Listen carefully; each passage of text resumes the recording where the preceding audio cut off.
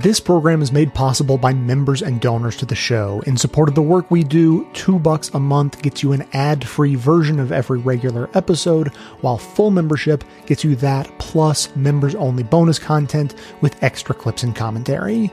Sign up at patreon.com/bestoftheleft or visit the Contribute tab at bestoftheleft.com.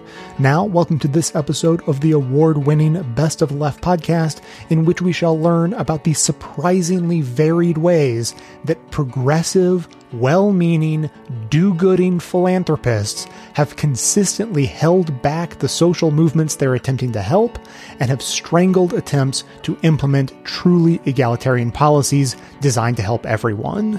Clips today come from Tiny Spark, the Ralph Nader Radio Hour, Jacobin Radio, and Next Economy Now.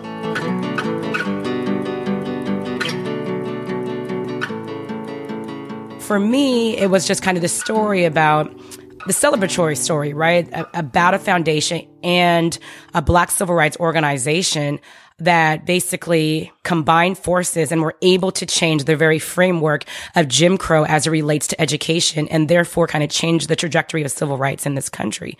And I like that story, and I think a lot of us like that story. The problem is that narrative isn't accurate, according to Megan Ming Francis. She's Associate Professor of Political Science at the University of Washington and author of Civil Rights and the Making of the Modern American State. More recently, Francis wrote a paper for the Law and Society Review entitled The Price of Civil Rights: Black Lives, White Funding, and Movement Capture. In it, she looks closely at the relationship between the NAACP and its main funder, the Garland Fund, and the long-held narrative about the collaborative relationship between the two. I basically uncovered a different narrative. And the narrative that I think I disrupt is that kind of the traditional narrative about the education desegregation campaign being a collaborative effort between the NAACP and the Garland Fund. It was a bit more fraught than what we have thought it to be. Francis discovered this by spending lots of time poring over the extensive archives of both the NAACP and the Garland Fund.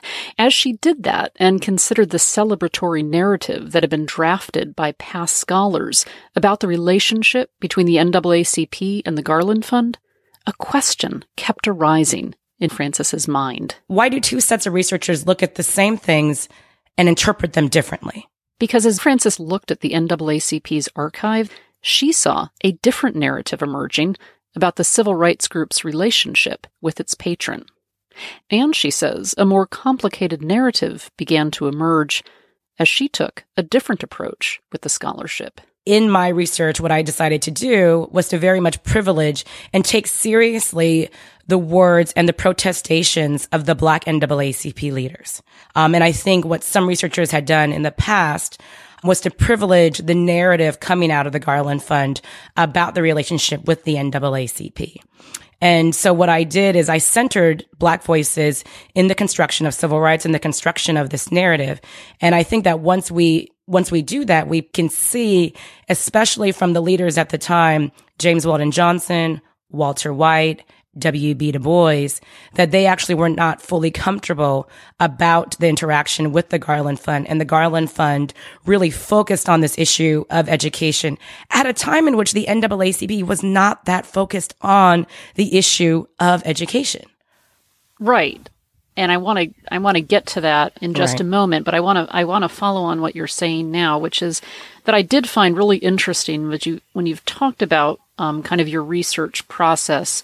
You indicated that in research and writing this paper, perhaps your book prior to that, you became attuned to the way that power and race shapes what can actually be written down and noted about these interactions and the organizations involved. And I'm very interested in that. And as you talk about centering the voices of the leadership of the NAACP itself rather than the funders, talk to me a little bit more about what you surfaced there, what you discovered, because when I was reading that, I was wondering, were there things that weren't said, or what were there silences and omissions? I'm just kind of curious, what was there, and also what wasn't there that intrigued you, if anything? No, that's great. I'm also, I'm very glad that you noticed that. It's one of my probably favorite moments or parts of that article is actually kind of thinking through the power in archival research, very much influenced by post-colonial and feminist scholars, and thinking about how do we read silences in the archive, and how do we also account for archives that are not actually there. So a lot of the work that has actually informed my thinking about the archive are accounts and scholars who focus on the period of slavery in the United States. And how do we read for the experience of the enslaved when there's not actually kind of documents, right, that are actually there. For this, though, I didn't encounter that problem in the sense that the NAACP has the most well-kept archives of any civil rights organization in the United States and the largest collection at the Library of Congress in DC. That's the benefit of focusing on the NAACP.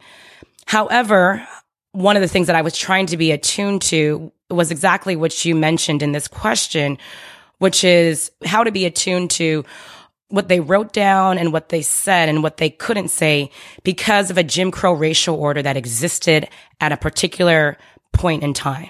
Because the time period of this grant formation is about 1927 to about 1931. Right? So this is kind of heyday of Jim Crow.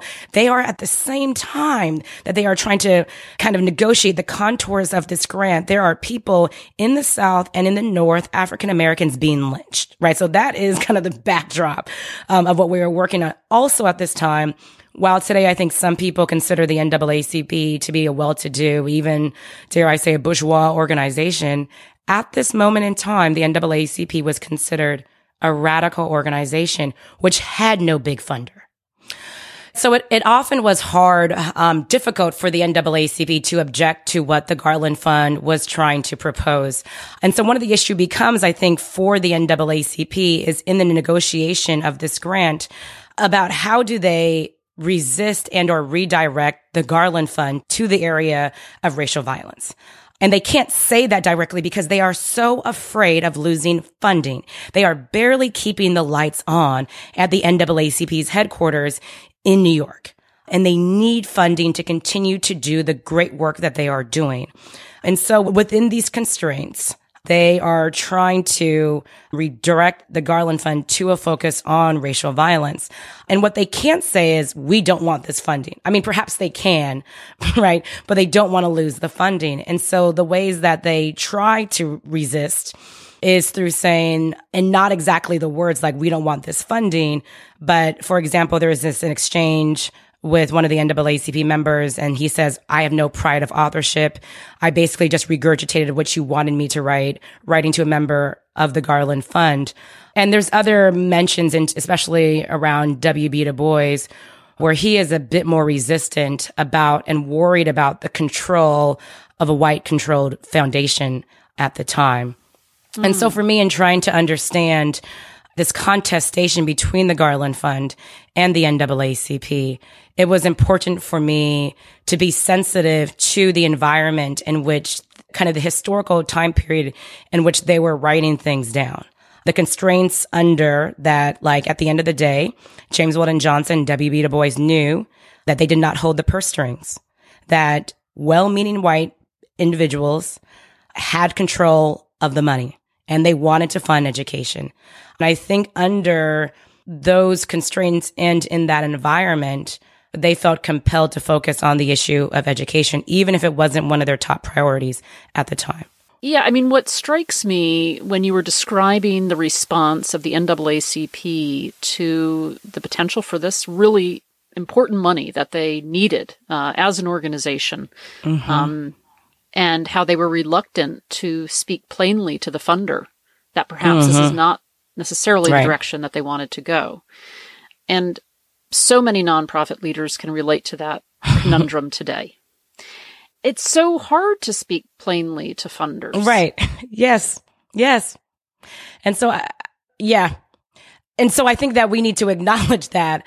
And I think we need to be more aware of how do we let grantees and activists and movements and or individuals that we think are doing important work or groups that are doing important work, how can we let them drive the agenda? In part because what you said about it's difficult to speak plainly to foundation officials, to grantors. So I think that part of the issue, though, is, well, how can we rethink that relationship? And then I think part of that is also the evaluation metrics and the impact metrics. What does it mean to support individuals and groups doing work around Black Lives Matter? Because it's unlikely that Black lives will matter in 6 months next year. And so how can we rethink metrics of success? Does it mean that we provide technical assistance to, I don't know, let's say 20 activists on the ground? It certainly doesn't mean that law enforcement will stop killing African Americans. So I do think that, especially when it comes to different movements and groups, we need to be more creative in thinking about what the metrics and evaluation will look like. And we really need to let people who are most impacted by the harm that we want to help fix, we need to make sure that those people are really driving the conversations, driving the agenda, and driving the work that is being done. And that inherently means when you're funding social movements, grassroots efforts, as funders, we may not know what the outcome is going to be. Oh, yes. And that can be very scary for foundations who want grantees to have their theory of change to explain exactly how Black Lives Matter is going to get from A to B. Yeah, but the inherent absolutely. nature of grassroots movements and people-led organizations is that they may not know what 6 months brings, where they'll be a year down the road. And yes. I think there's a demand for funders to fund it anyway. You know what? We don't know where we're going exactly, but we need your support and trust us to get where we need to go. Right. Exactly. And I think what you're calling for is something that I think needs to happen, which is the transformation kind of in the structure in which we provide grants to specific groups of individuals. Because I don't think, especially in a lot of these grassroots organizations, that we know and they know what it's going to look like in a year. And that's fine. I think it's important not to have that in 6 months, in 1 year, that we expect that this and this will be achieved. I don't think that we know. And that I think that the uncertainty is okay if you trust the people that are leading the movement. That especially in terms of the NAACP, in terms of all of their important work around racial justice, they could not have predicted so much of what they achieved as well as what they didn't achieve. And that I also, that of course brings up what some of us have always talked about. We also need a different type of vocabulary around so-called failures or successful failures, and thinking about the longer pace and the longer timeline that change actually happens to undo entrenched inequalities, especially racial inequalities in this country. That it's not going to be quick. And what does it mean to actually be in it for the long haul? And how to undo thinking about investment. Oftentimes I feel like foundations think that I'm going to invest in this organization, and that part of wanting a theory of what this investment will then show at the end of a year is attached to that. They want some return on their investment. And I'm not sure that we have thought through enough to think more creatively about or outside of the bounds of investing in an organization and getting something back in return. I'm also, and this is kind of not necessarily a last thing, but I'm still thinking through this. I sometimes wonder, and I'm not yet ready to say, but I'm sometimes wonder if foundations should fund grassroots movements at all, or at least under the structures in which they do right now. Because I think that the course of history, especially in terms of civil rights, whether it is around the longer struggle for African American civil rights in this country, as well as, let's say, a number of my colleagues actually focus on the Chicano civil rights movement, as well as groups around MALDEF, La Raza, etc. But oftentimes when foundations get involved, even the most well-intentioned, and that's kind of what's fascinating about the Garland Fund and the NAACP, is these were the most progressive white people These were the sons and daughters of abolitionists, right? That if anybody was going to do good, it was going to be these white people that were going to do good. And yet still, right? And yet still, these progressive, liberal-minded individuals that we see the reinscribing of a type of racial domination and of white supremacy into so-called progressive institutions. I think that's one of the, I would argue one of the sad takeaways of Brown v. Board, that I think in so many ways it was emancipatory. Of course, desegregating education was, but also one of the drawbacks and consequences of the Brown litigation strategy was that other strategies around racial violence fell to the wayside, and that we have a civil rights movement that is along the lines of education and not racial violence that has forever impacted what we feel like as society, as well as what the government feels it owes to racially marginalized groups.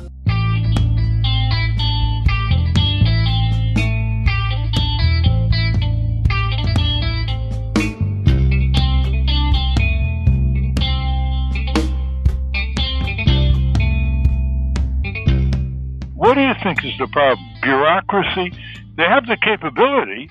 They have far more people than you. They have more lawyers, and they have outsourced their fundraising, which, of course, ruptures their ability to have grassroots coalition, unlike Lois Gibbs's group, which has grassroots efforts all over the country.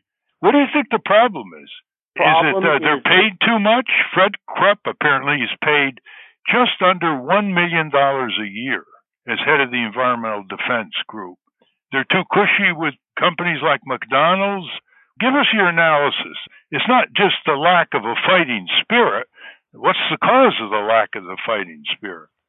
I think that the bottom line is that the problem is beyond dispute. It's plain as day. When Environmental Defense Fund, not to pick on Fred too much because he's very, very capable, as we all know, when they started out, they were practically communists. They were suing everyone. They hired people with incredible fighting spirit, and they just were like a house on fire, as you were at the same time. And then the difference is, over the course of the years, they finally began to care about raising more and more and more money. And they couldn't raise money as effectively if they were constantly kicking the crap out of giant corporate polluters. And so that's how come I believe that the environmental pollution cleanup movement dwindled, and then the environmental movement became a sustainable energy movement.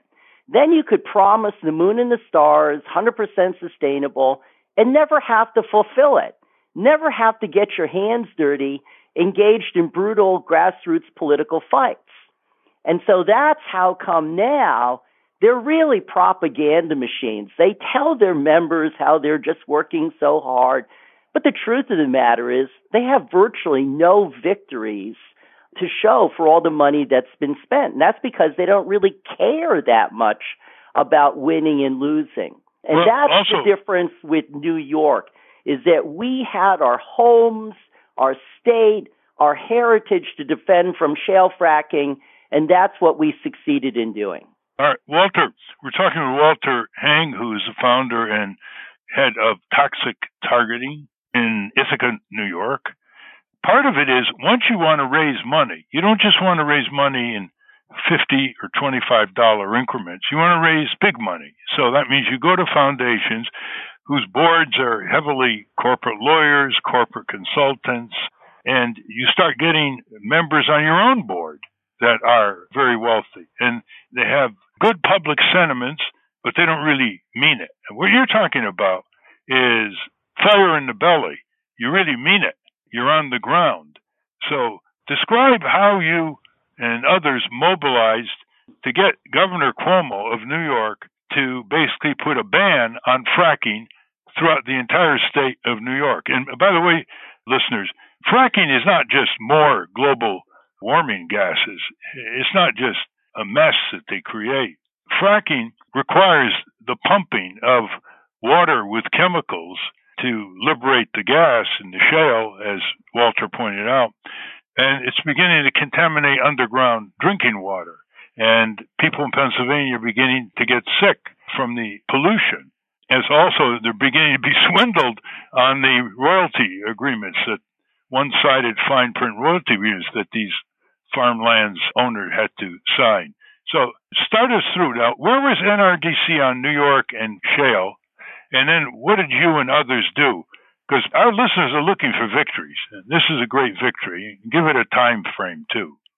Well, Natural Resources Defense Council was like all the other entities. They were basically saying they were going to battle this problem, and then they would litigate if, heaven forbid, shale fracking was permitted. And one key philanthropic entity really believed in NRDC and had provided enormous funding. And then one day, John Adams, the executive director of NRDC, said, "You're not going to believe the public education efforts that we're making." And suddenly the light bulb went off in this person's head, and she realized that they were not going to fight to the death. And that's when I got a call.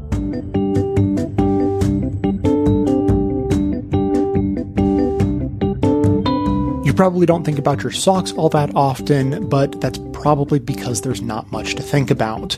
Whereas I've been a convert to Bombas socks for years and still appreciate every pair for their style and comfort when I put them on. Just as you'd expect, they have lots of fancy features like super soft natural cotton, arch support, a seamless toe, a cushioned footbed, plus fun styling and colors to choose from. But the thing I think will put you over the top is their mission, which goes far beyond selling socks.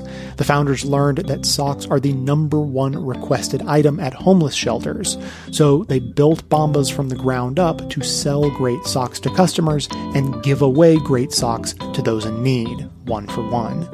To take advantage of our special offer, buy your Bombas at bombas.com/best today and get 20% off your first purchase. That's bombas.com/best for 20% off. bombas.com/best. Today, an insider speaks out. Merle Beam says big philanthropy, corporate sponsors, and wealthy donors that seemingly support gay rights have actually stymied the movement through the power of their donations.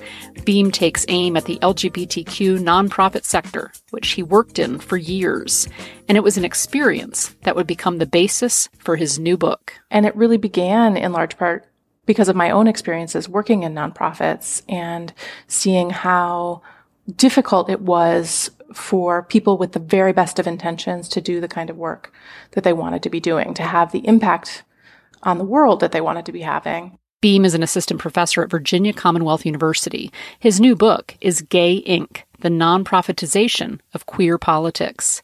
Beam writes about how a movement, at one time radically contrarian, intersectional, and anti-authoritarian, took a more conservative turn over the past 3 decades.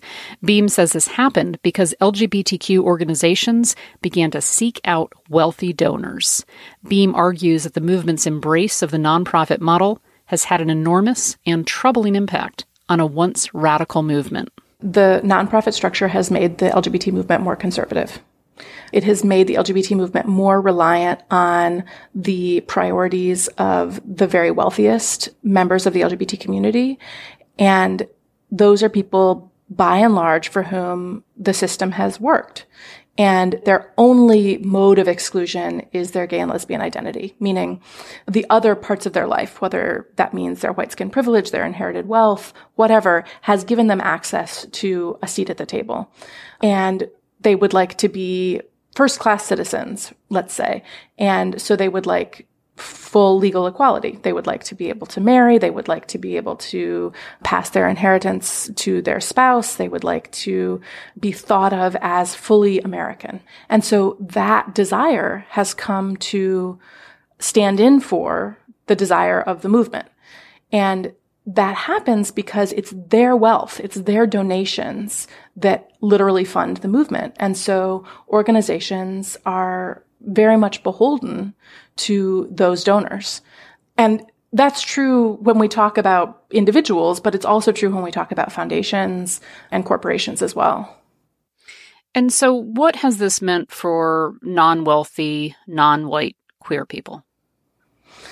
So I would say in the 1960s and 70s, there was this sort of full spectrum of queer politics, meaning there were very much assimilationist queers in the 1950s and 60s too, right?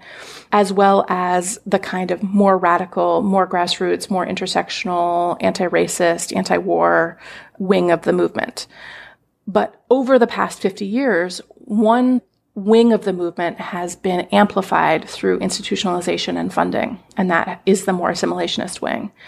The sort of radical queer end, the queer left, and in particular, queer people of color, low-income queers, immigrant queers, and trans people have been sort of left operating on shoestring budgets, really fighting to have mainstream organizations recognize any issues that are not marriage, the military, and hate crimes. So things like police violence, queer youth homelessness, immigration, healthcare. And so a concrete example of this is I was working in Minnesota in 2012 when a constitutional amendment was put forward that would have banned same-sex marriage in the Minnesota state constitution. And it was a moment when an enormous amount of activism and energy went into a Vote No campaign that ended up being successful. It was one of the first successful campaigns to resist a constitutional amendment to the state constitution.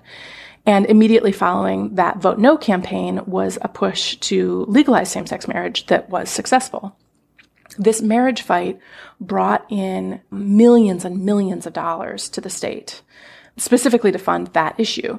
And it brought in mainstream national organizations like the HRC, like Freedom to Marry, like the National Gay and Lesbian Task Force, and many others. And it also was the primary thing that donors wanted to give money towards.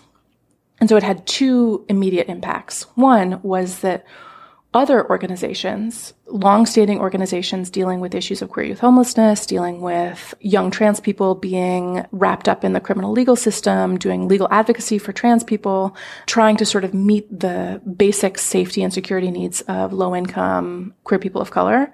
Those organizations had a very difficult time securing the same level of funding that they had been getting in years previous, because those funders, those major donors, and for an organization like that, a major donor is $5,000 or $10,000, right?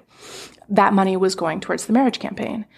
And then also, after the marriage campaign was concluded, those donors felt like they had won what they wanted. They got what they wanted, and they felt like they wanted to move their money towards something else. And then that money never came back after the marriage campaign was over. So that's kind of a concrete example of how the priorities of wealthy donors really have an outsized impact in the day-to-day work of the movement. You talk about kind of how queer people are managed and mobilized in the nonprofit space. You write, subjects across the spectrum are invited to understand themselves and orient themselves toward entrepreneurial self-governance in an economic and cultural order in which queerness is not oppositional, but rather responsive, upwardly mobile, and included. Yeah. So there are a couple pieces there that I want to tease apart. One is a transformation, a political transformation within the LGBT movement that shifts it from a more oppositional, meaning we want to transform, we want to tear down the status quo, to equality-oriented towards inclusion and assimilation. That's a political transformation that's happened over the last 50 years within the LGBT movement. And so marriage equality would be an example of that. It's very kind of conforming to social norms, bringing in LGBT people into, the common American value set. Yeah, it's about including LGBT people within the existing norms around what is healthy and valuable and good. Rather than accepting other alternative forms of being together. Yeah, or saying marriage. Who cares? Let's have households of 5 kinky people.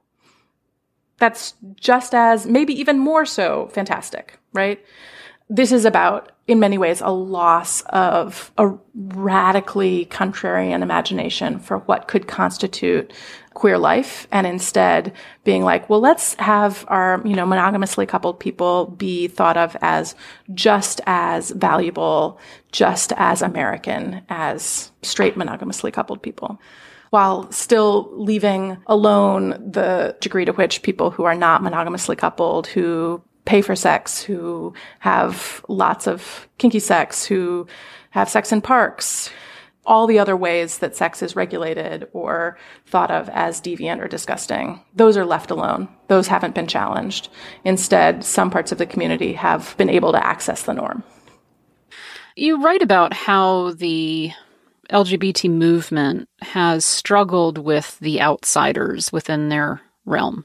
You talk about drop-in community center for LGBT youth, where as they are trying to grow and kind of corporatize, they begin to become very concerned about some of the youth who aren't behaving in a certain way, who are causing problems out on the street, outside the shelter. Talk to me a little bit about the struggle and how the LGBT movement has dealt with kind of the, I don't know, some would say the fringes, or maybe they're the center of the movement. This is a really great question, because this is exactly where the political transformation in the movement dovetails with nonprofitization in a really insidious way. So as I was sort of trying to explain around marriage, one of the problems with marriage is that whenever you privilege one form of intimacy, you leave alone or even potentially reinforce the idea that other forms of intimacy are deviant or dangerous. So marriage is wonderful. I, in fact, am married, but we have LGBT movements who are increasingly reliant on the wealthiest LGBT people. Oftentimes, those wealthy LGBT people have been able to garner some kind of access, which is, of course, how they were able to accrue their wealth. In order to get that access, you have to conform in a large part. So they tend to be a little bit potentially more conservative in their politics, meaning they also believe in those same sets of norms. So the organization that you're talking about bowed to the pressure of their wealthy donors to narrowly constitute LGBT community and consign those who didn't fit in to that community to criminalization primarily, right? Queer people of color on the north side of Chicago who are coming up to Belmont to trade sex in order to have a place to stay. Those people were sort of cast out of the LGBT community center and thought of as criminals, right? And instead of being brought into the space of that community center, the donors were facing enormous pressure from the community, the literal community, the neighborhood that they were positioned in, to sort of crack down on homeless young people who were accessing their services. And so you can see a sort of connection between the narrowing of the political horizons of the movement and the pressure placed on organizations or placed on the politics of organizations by the outsized impact of the values of wealthy people.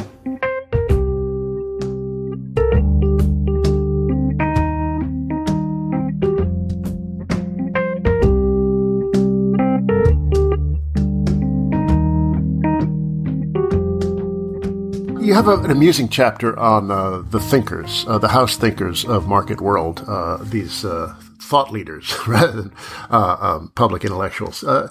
What does it take to be a thought leader? Clipping your intellectual wings. You know, one of the things that I concluded with my reporting, and I spent a lot of time in these worlds and really tried to get under the skin of people who are these elites who are trying to change things without having their world change. And one of my conclusions was that these are, in general, good people, decent people, and they're sincere in their efforts to make things better, which makes it all the more surprising that they're so unable to risk themselves and their position and sacrifice to actually make things better. And I became interested in how is it that so many decent people are upholding an indecent system? How is that possible? And the missing link between decent people and an indecent system is bad ideas, limited ideas, ideas of self-justification. And what I realized was a lot of these decent people need someone to tell them that the kind of fake change or change light that they promote is good enough. They need someone to reassure them, because they're smart people who, if they really think about it, probably understand that a charter school in their town is not the same as equal public schools for everybody. But they need someone to tell them that it's enough, that it's good enough, that just helping those few is plenty. And so that's where you get the kind of court thinkers, who I call thought leaders. Others, Daniel Drezner and others, have referred to them in the same terms. And a thought leader is like a public intellectual, except not at all. Public intellectuals were, these thinkers who really challenged power. James Baldwin was an iconic public intellectual. You think of any of the great feminist theorists, Simone de Beauvoir and others. I mean, these are real thinkers who wrote for a mix of intellectuals and regular people and who challenged power and our understandings of how the world works. A thought leader is someone who does not do that.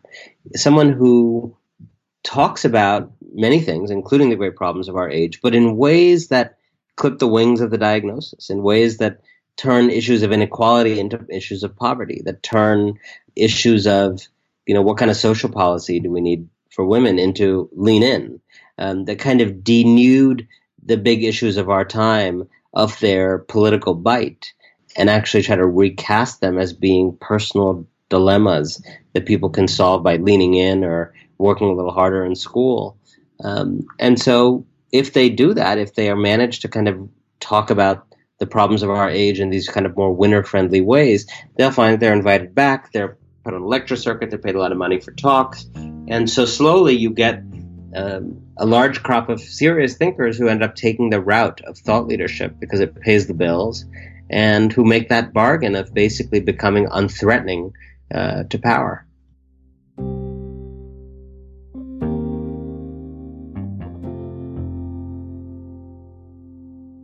Today's episode is sponsored by Madison Reed. Founded in 2013, hundreds of thousands of women have tried and loved Madison Reed for the way they revolutionized at-home hair color. Amy Errett founded the company and named it after her daughter because the status quo of hair color options either left much to be desired or cost way too much. Madison Reed offers the quality of a salon, the convenience and affordability of at-home hair color, and an ammonia-free formula with ingredients you can feel good about. With beautiful, multi-dimensional hair color, you'll look like you just came from the salon, but you'll have saved a whole lot of time and money because Madison Reed color kits are delivered to your door on your schedule for under $25.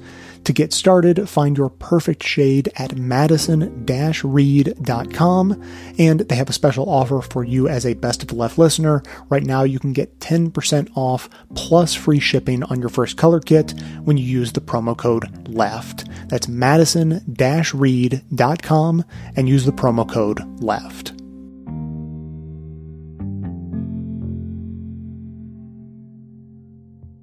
You talk about a very specific example of this in your discussion of local education foundations. Right. This is a type of private giving at public schools that has grown quite a bit in recent years.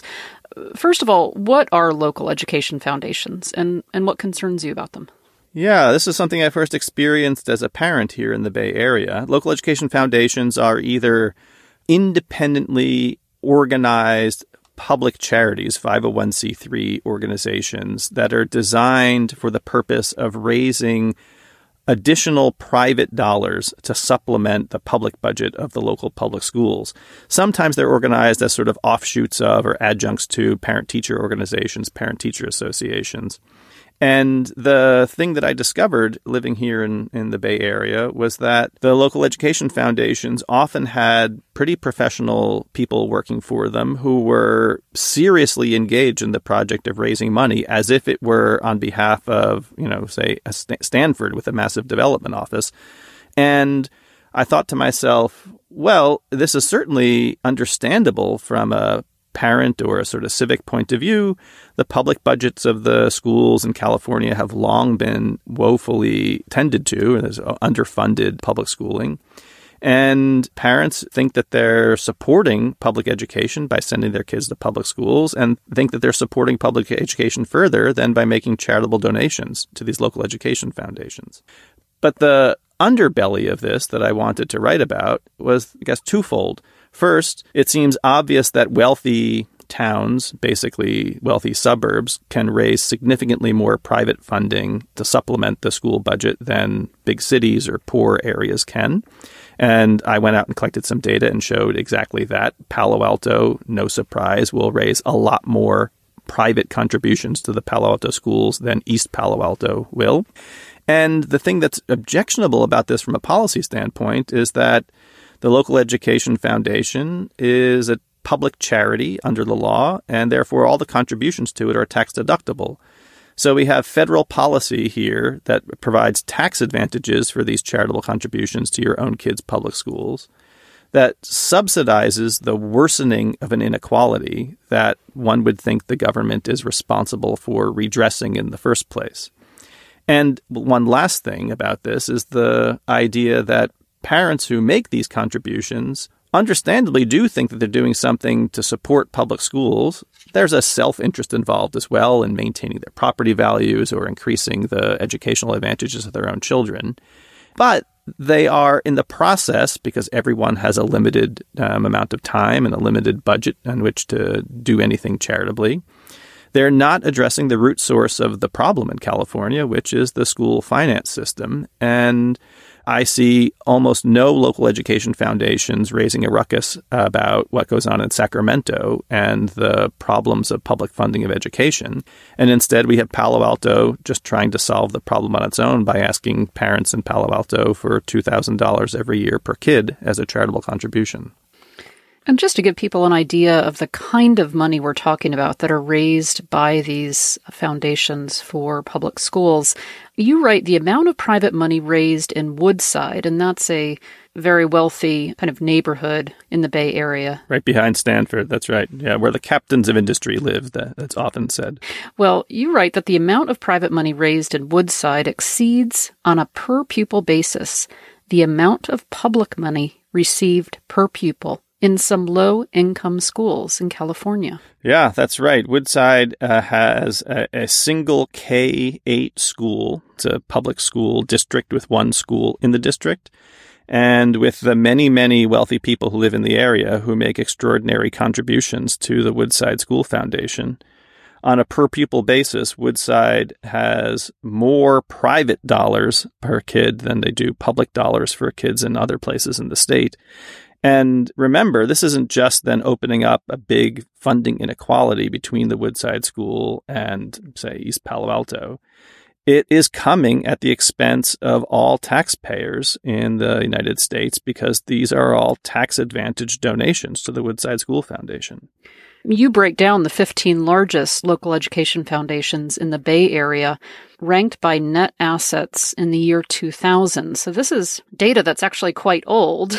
That's right. So we can only imagine, given the incredible wealth that's accumulated in the hands of so many, especially in the Bay Area since 2000, we're looking at Woodside School Foundation, number one, net assets of $11 million, a little bit more than that, with net assets per pupil of $24,690. Right. Yes. It's basically a privatized public school. Why is this okay? On what basis can America's wealthiest residents put forward their money into a public school system that's supposed to be educating everyone, particularly in light of the fact that so many schools in this country are struggling for basic school supplies, for proper, lighting and all kinds of things. On what basis is this thought to be a good thing? Yeah, well, let's inhabit for a moment, I think, the point of view of a parent who lives in Woodside. So they're going to say something like the following, that they're wealthy enough to send their kids to a private school, but they want, in fact, to support the public schools in Woodside, and they send their kid to a public school rather than a private school. And they're unhappy about the school finance system in California that under-delivers in the amount of money per pupil that they think would be appropriate to spend. And so arises then amongst people who are extremely good at organizing. This is a high-capacity, highly educated town. They organize a local education foundation to try to supplement the public school dollars. In so doing, of course, bolstering their property values and advantaging their own children. But the story they're going to tell is that they're supporting a public entity rather than actually withdrawing from the public school system altogether. And they have a point to make about that. There's an understandable motivation there that would be familiar to almost anyone listening. But the kind of thing that you have in mind in asking the question, like, how could this possibly be a good thing? How did we arrive at this moment? It has to do with the peculiar set of laws that we have in the United States that allow so many different things to count as public charities. I describe it in the book as we have a kind of anything goes attitude about 501c3 public charities. The IRS approves over 99% of the fully completed applications for public charity 501c3 status every year. We have the most kaleidoscopic definition of the public charity sector of any other country. And so a donation made to the Woodside School Foundation, from the standpoint of the law, the tax advantages that attach to a charitable donation, is just as valuable as a donation to a soup kitchen, to an art museum, to Stanford University, to a hospital. The law treats all public charities exactly the same and gives them the same tax advantages as anyone else. So, as a result, we have charity here that, instead of helping the disadvantaged, is exactly the opposite. Giving to the local education foundation in Woodside is wealthy people making a charitable donation to further advantage wealthy people. And that seems to me perverse. I guess I'm curious about what you would have those wealthy parents in Woodside do instead. Because I think many of us, want to advocate for our own kids no matter our income level. And we want to give them the best schools possible. And what should those parents be doing instead? Sure. I give two responses to that. The first is that the aim of the book is less to give advice to individuals about what they should be doing with their money, and more to try to examine the public policies we have that allow these different behaviors, the wealthy people giving to their own kids' public schools, to count as just as worthy a form of charity as giving to a soup kitchen, say. So I want to emphasize that I'm not generally in the business of giving moral advice to individuals. Having said that, with respect to the parents in Woodside or in Palo Alto or in Scarsdale or wherever it turns out to be, I'd point out that the kind of thing I hear people say in Woodside, which is something like the following. Well, if only the state could get its act together and get a school finance system that allowed children to have a decent per pupil, educational opportunity, then we wouldn't have to raise all this money. And I want to say then to people, that sounds like the first best thing to do. In other words, get involved politically, direct your considerable attention and money to the task of reforming the school finance system, which will have the benefit of advantaging all of California's school children, not just those in Woodside.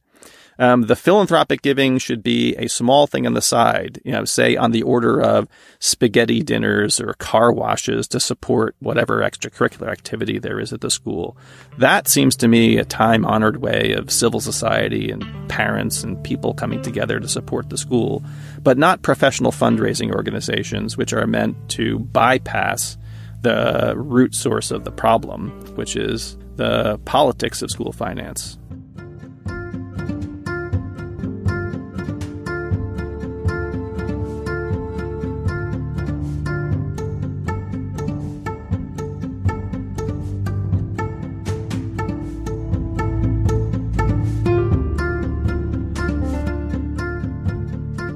I'm curious if you could share, since many nonprofits are reliant on institutional foundations, what does Justice Funders have as a vision for philanthropic transformation and how that can transform social justice movements? Where are you seeing the move from not just being exclusively reliant on grant capital? I think it's important to name that historically, when Congress created institutional philanthropy by essentially approving a tax shelter for wealth, it in turn also created the nonprofit industrial complex, right? So when we look at the last 100 years and the way that both institutional philanthropy has evolved over time and the dependence of some of the most radical work in our country being consolidated in a C3 structure in order to get the resources to do the work, we're seeing the ways in which, at this point, capital is constraining systems change.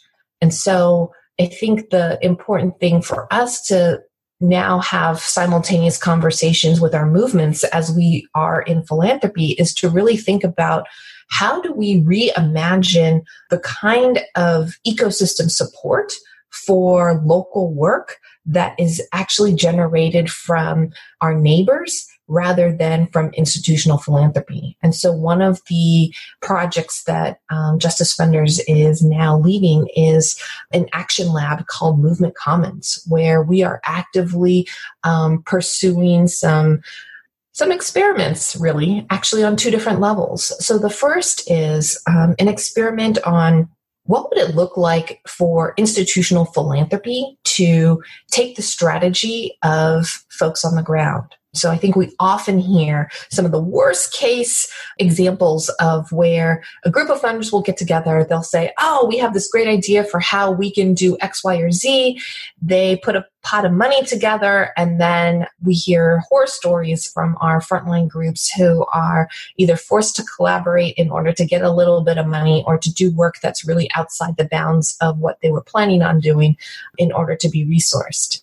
And so as a response to the growing gentrification in the Bay Area and seeing very siloed responses, some of our local leaders called on us to say, hey, are your funders paying attention to what's happening here? And great that now we have some strategies around affordable housing, or great now that we have some strategies on, broader transportation. But this is actually a power building question. And we were like, oh, how are you seeing this?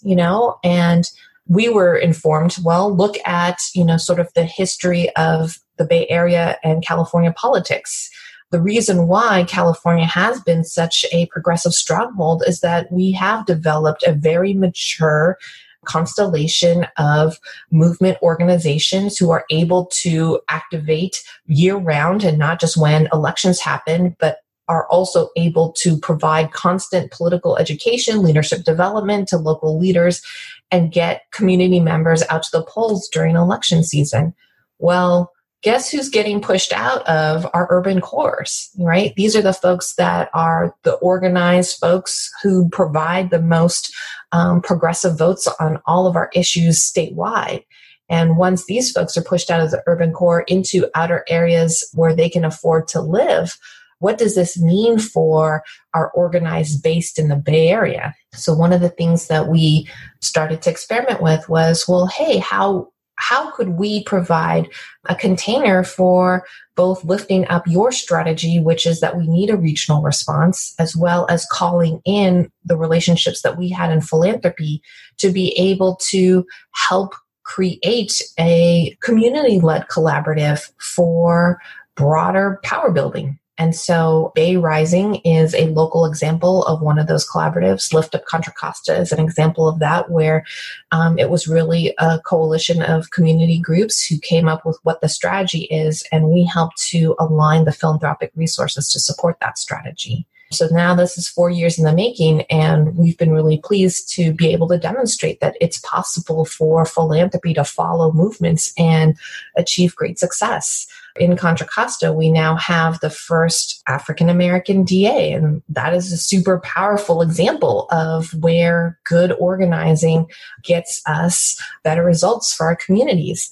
In terms of looking at what we need to do to also support our movements, the other project that Movement Commons is really surfacing right now is, what if we began to think about building the level of political education and activation at the individual donor level that we do for our base members?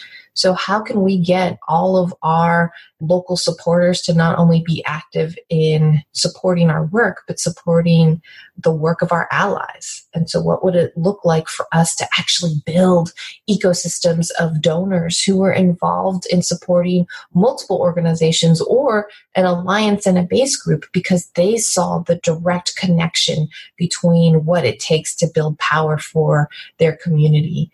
So if we instead focus on building the individual and community capacity to support our movement work, it then relies less on institutional philanthropy. And so I think we see that as sort of a paired strategy for what needs to happen in order for us to actually achieve the just transition.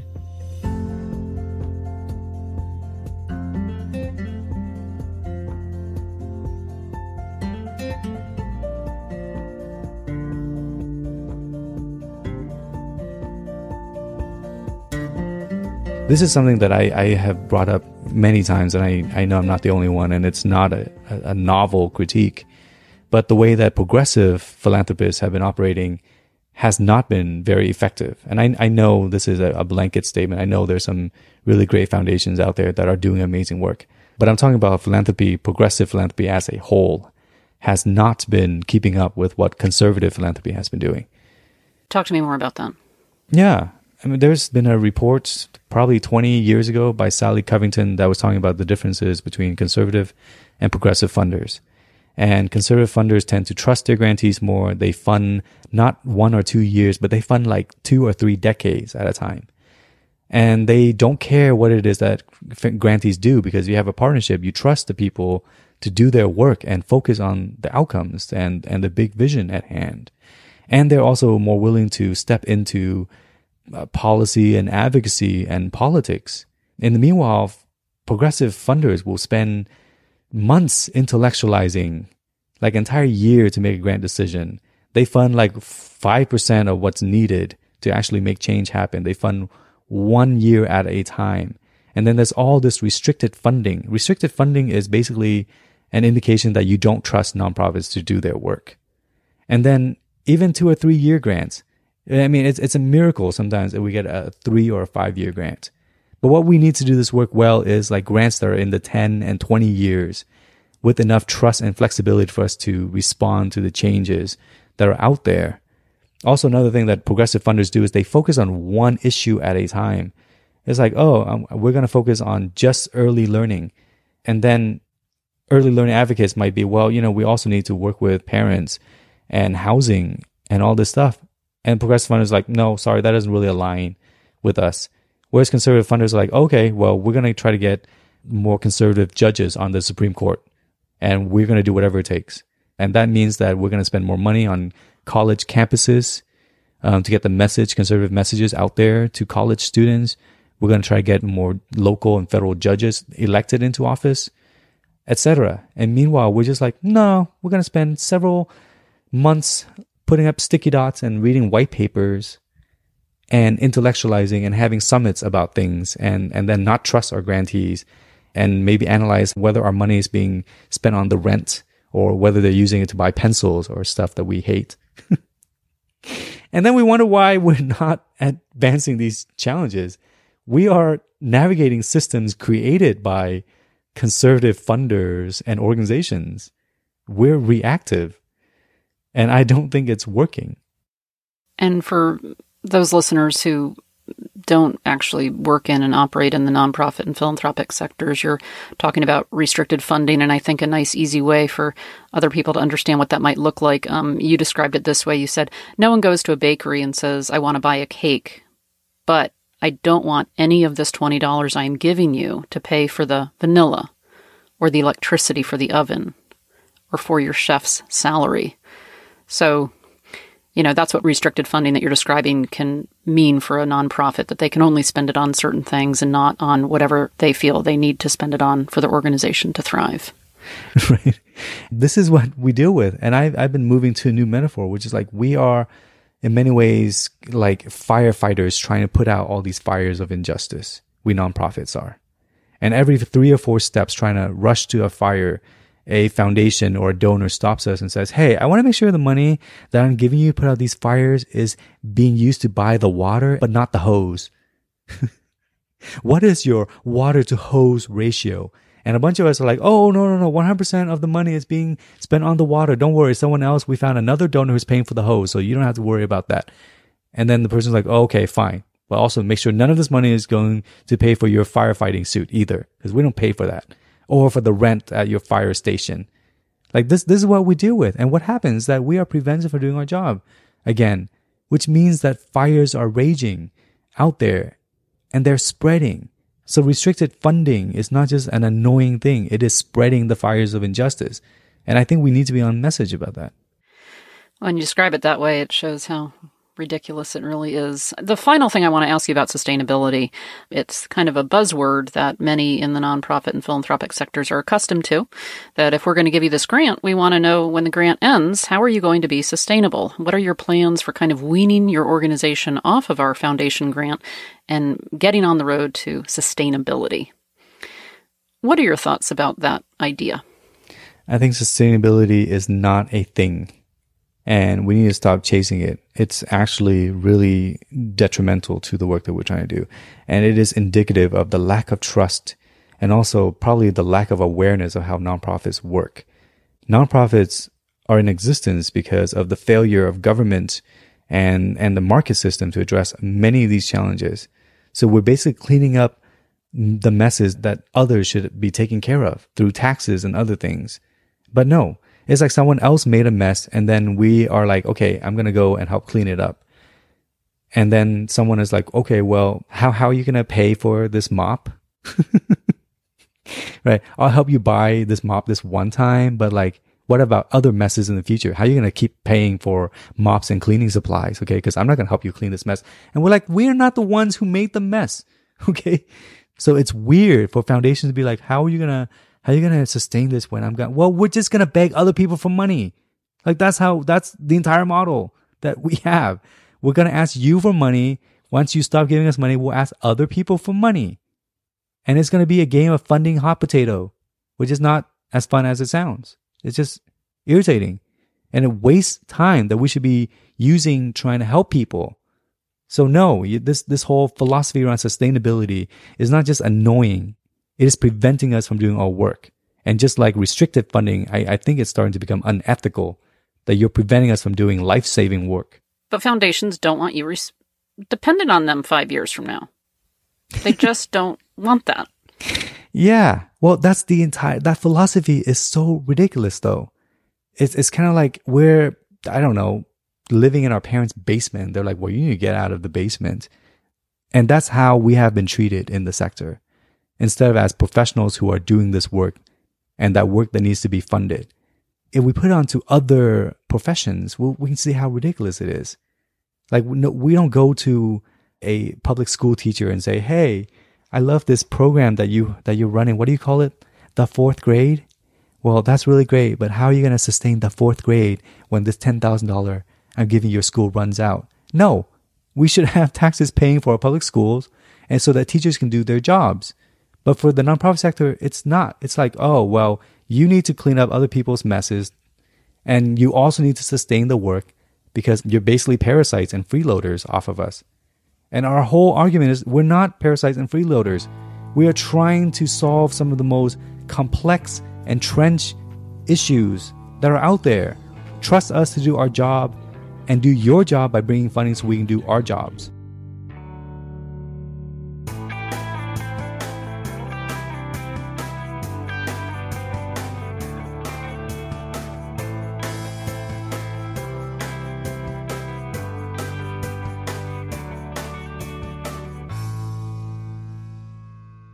We've just heard clips today, starting with Tiny Spark discussing the historic example of the NAACP having their focus rerouted to suit the desires of their white funders.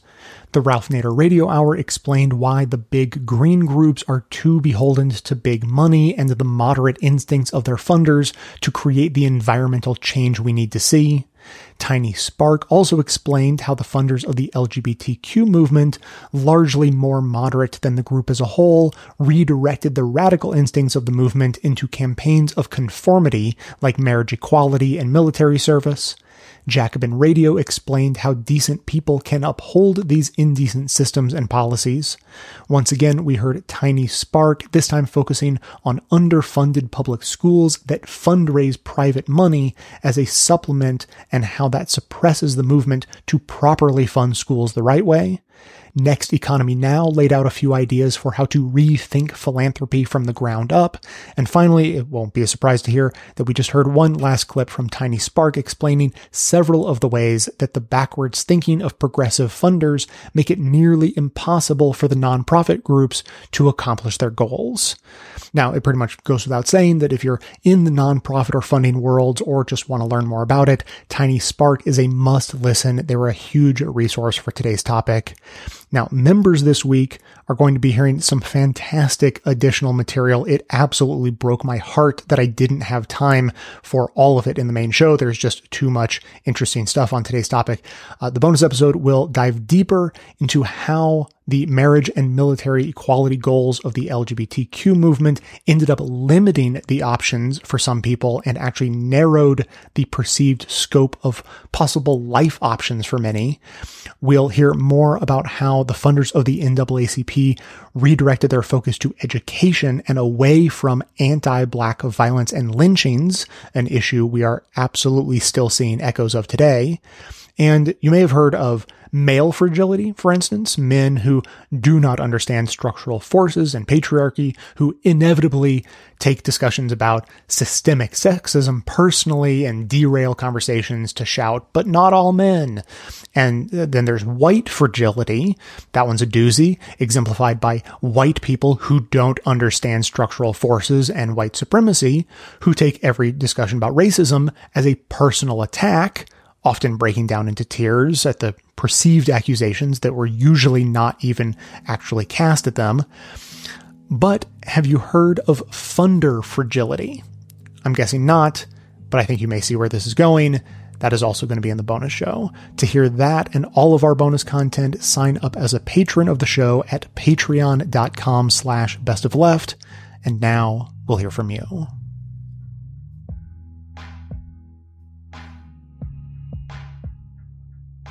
Hello, Jay. This is V from Central New York. Undoubtedly, over the next few months, possibly 6 months, much of your coverage will go towards the primary season of the Democratic Party.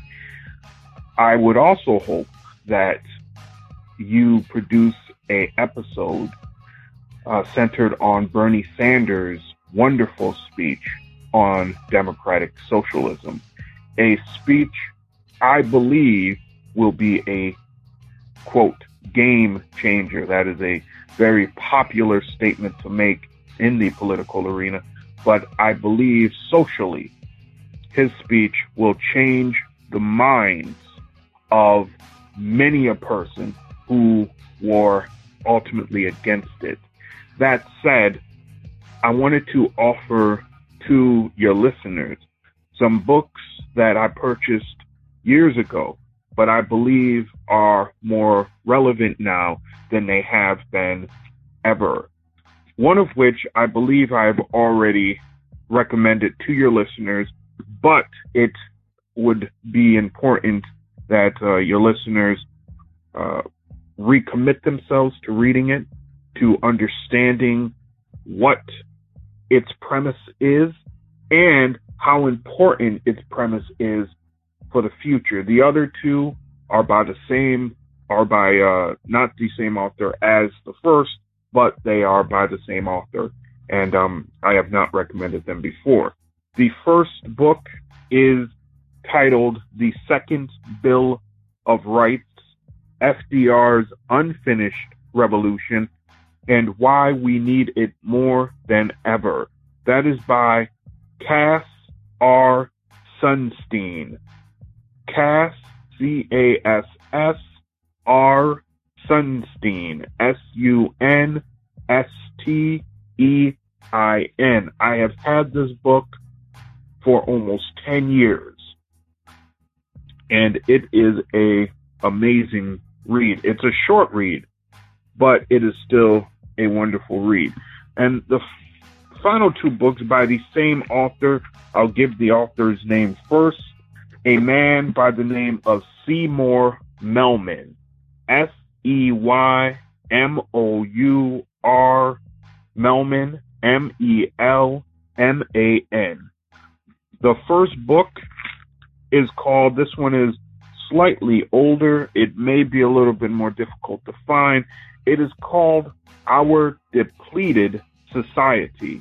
Our Depleted Society.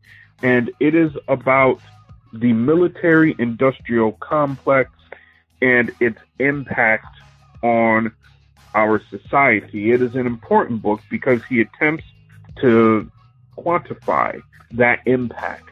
So that is a very interesting book by itself. But the second one, I believe, is more apt than that. Mr. Melman passed away some years ago, but I think if he were here, he would find what is happening with the discussions on democratic socialism, the need to cut the military budget significantly in order to move the society forward, to heal the problems that are coming to the surface. I think he would find it very fitting that he wrote this book, if I'm not mistaken, in the 1990s. The book is called After Capitalism. After Capitalism, from managerialism to workplace democracy. Again, the book is After Capitalism. I will also encourage your listeners to go and listen to 2 Google Talks. The first one is by a person I have encouraged them to listen to many times before, and the second one is by somebody who you have included many times on previous episodes. The first Google Talk is by Noam Chomsky.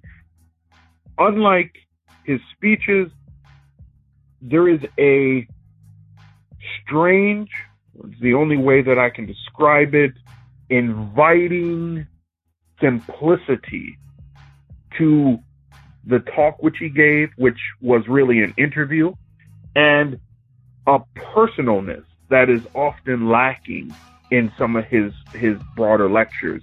It is a very interesting listen. And then the second Google Talk is by one Richard Wolff. This was given a couple of years ago, and it is still vitally important. The information he gave, if I remember correctly, his is longer than Noam Chomsky's. It's about 1 hour and 30 minutes. And it is similarly on the same level as Bernie Sanders' talk on democratic socialism. As always, keep up the great work. I'll speak to you soon.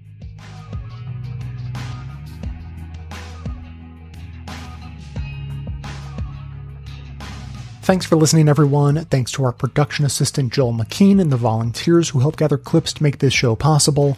Thanks to Amanda Hoffman for all of her work on our social media outlets and activism segments. And thanks to all those who called into the voicemail line. If you'd like to leave a comment or question of your own to be played on the show, you can simply record a message at 202-999-3991. Now, to wrap up today, I have a few thoughts that I think are related. They're going to sound not entirely related, but I think there's a thread that goes through them all.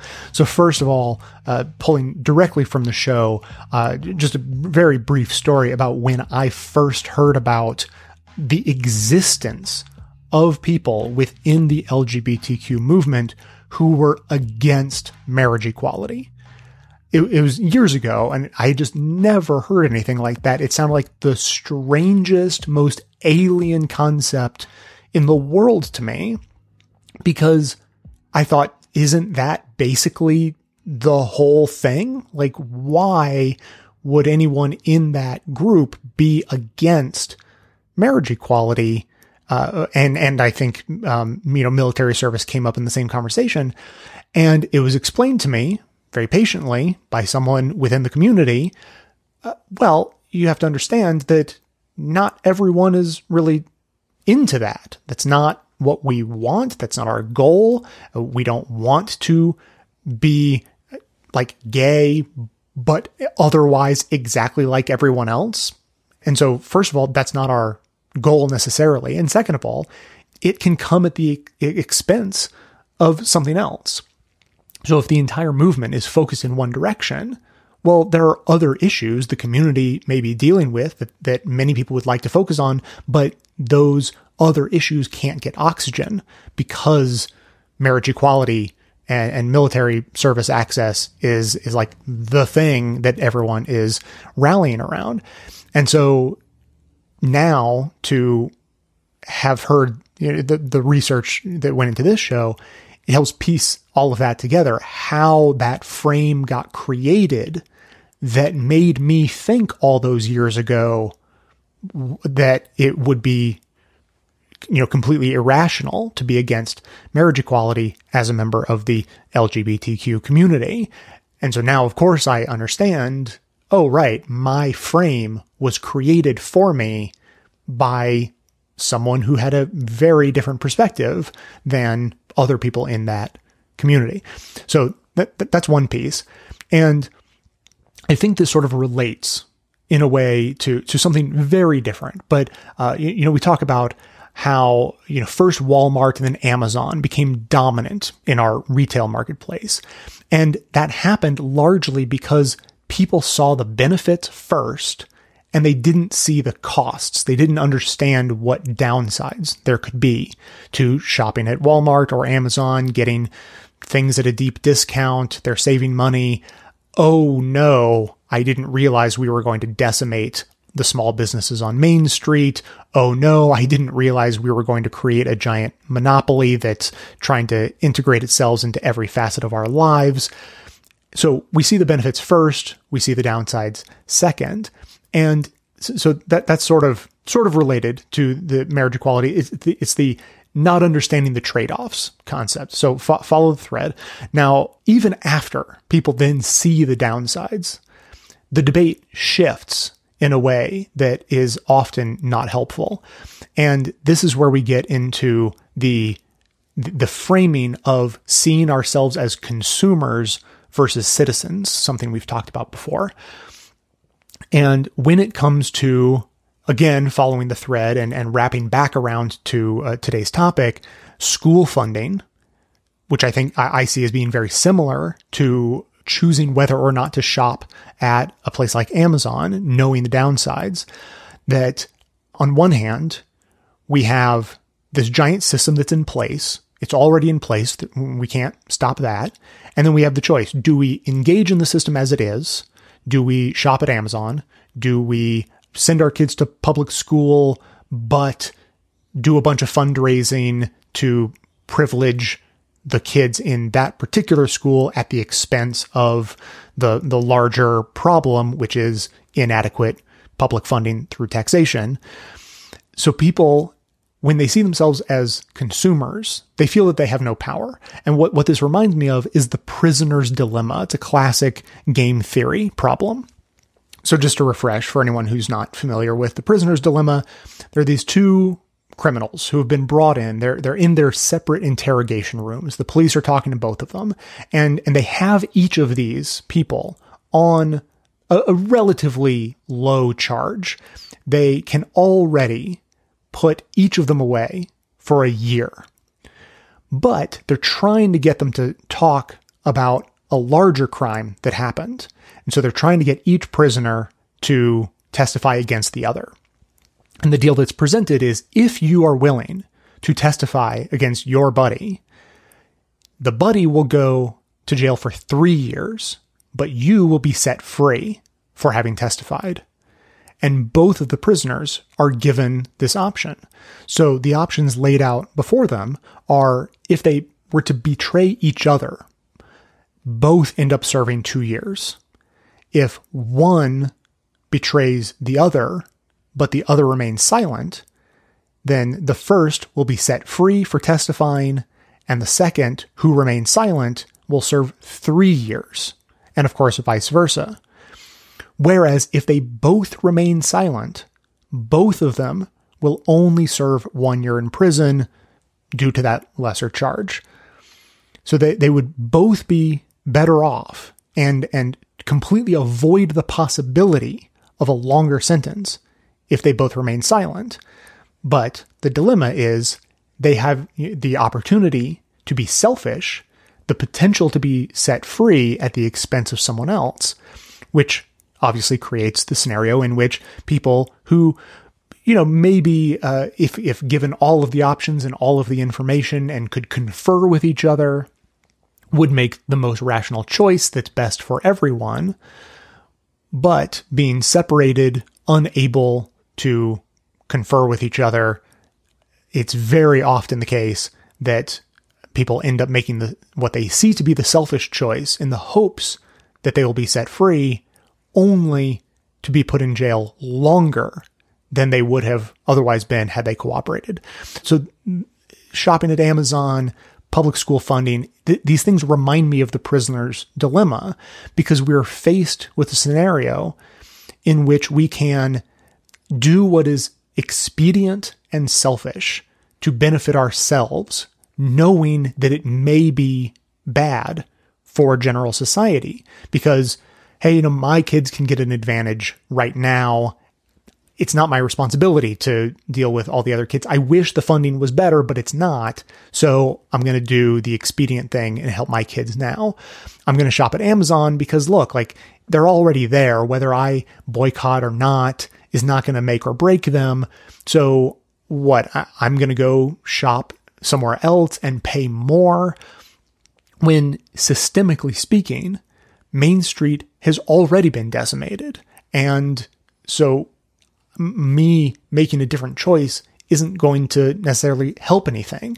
So the downfall of retail markets outside of Amazon may happen anyway, and I will have paid more along the way.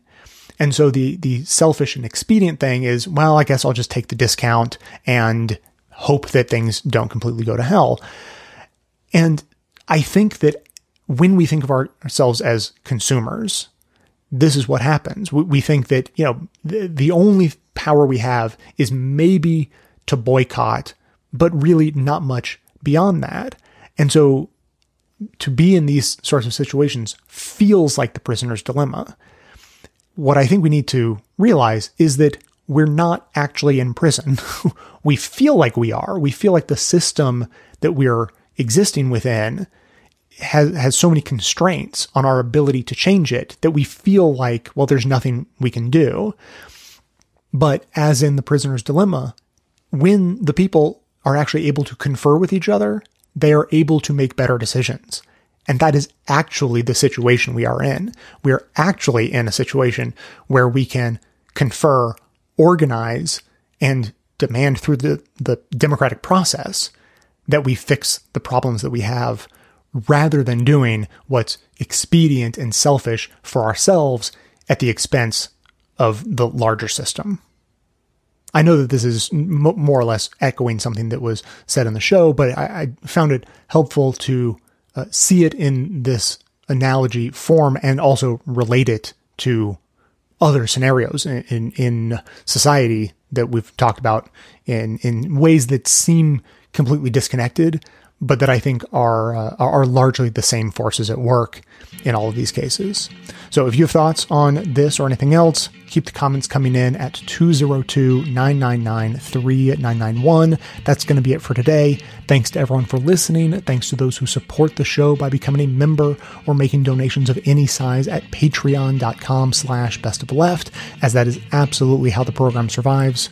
Of course, everyone can support the show just by telling everyone you know about it and leaving us glowing reviews on Apple Podcasts and Facebook to help others find the show. For details on the show itself, including links to all of the sources and music used in this and every episode, all that information can always be found in the show notes on the blog and likely right on the device you're using to listen. So coming to you from far outside the conventional wisdom of Washington, D.C., my name is Jay, and this has been the Best of the Left podcast, coming to you every Tuesday and Friday, thanks entirely to the members and donors to the show from bestoftheleft.com.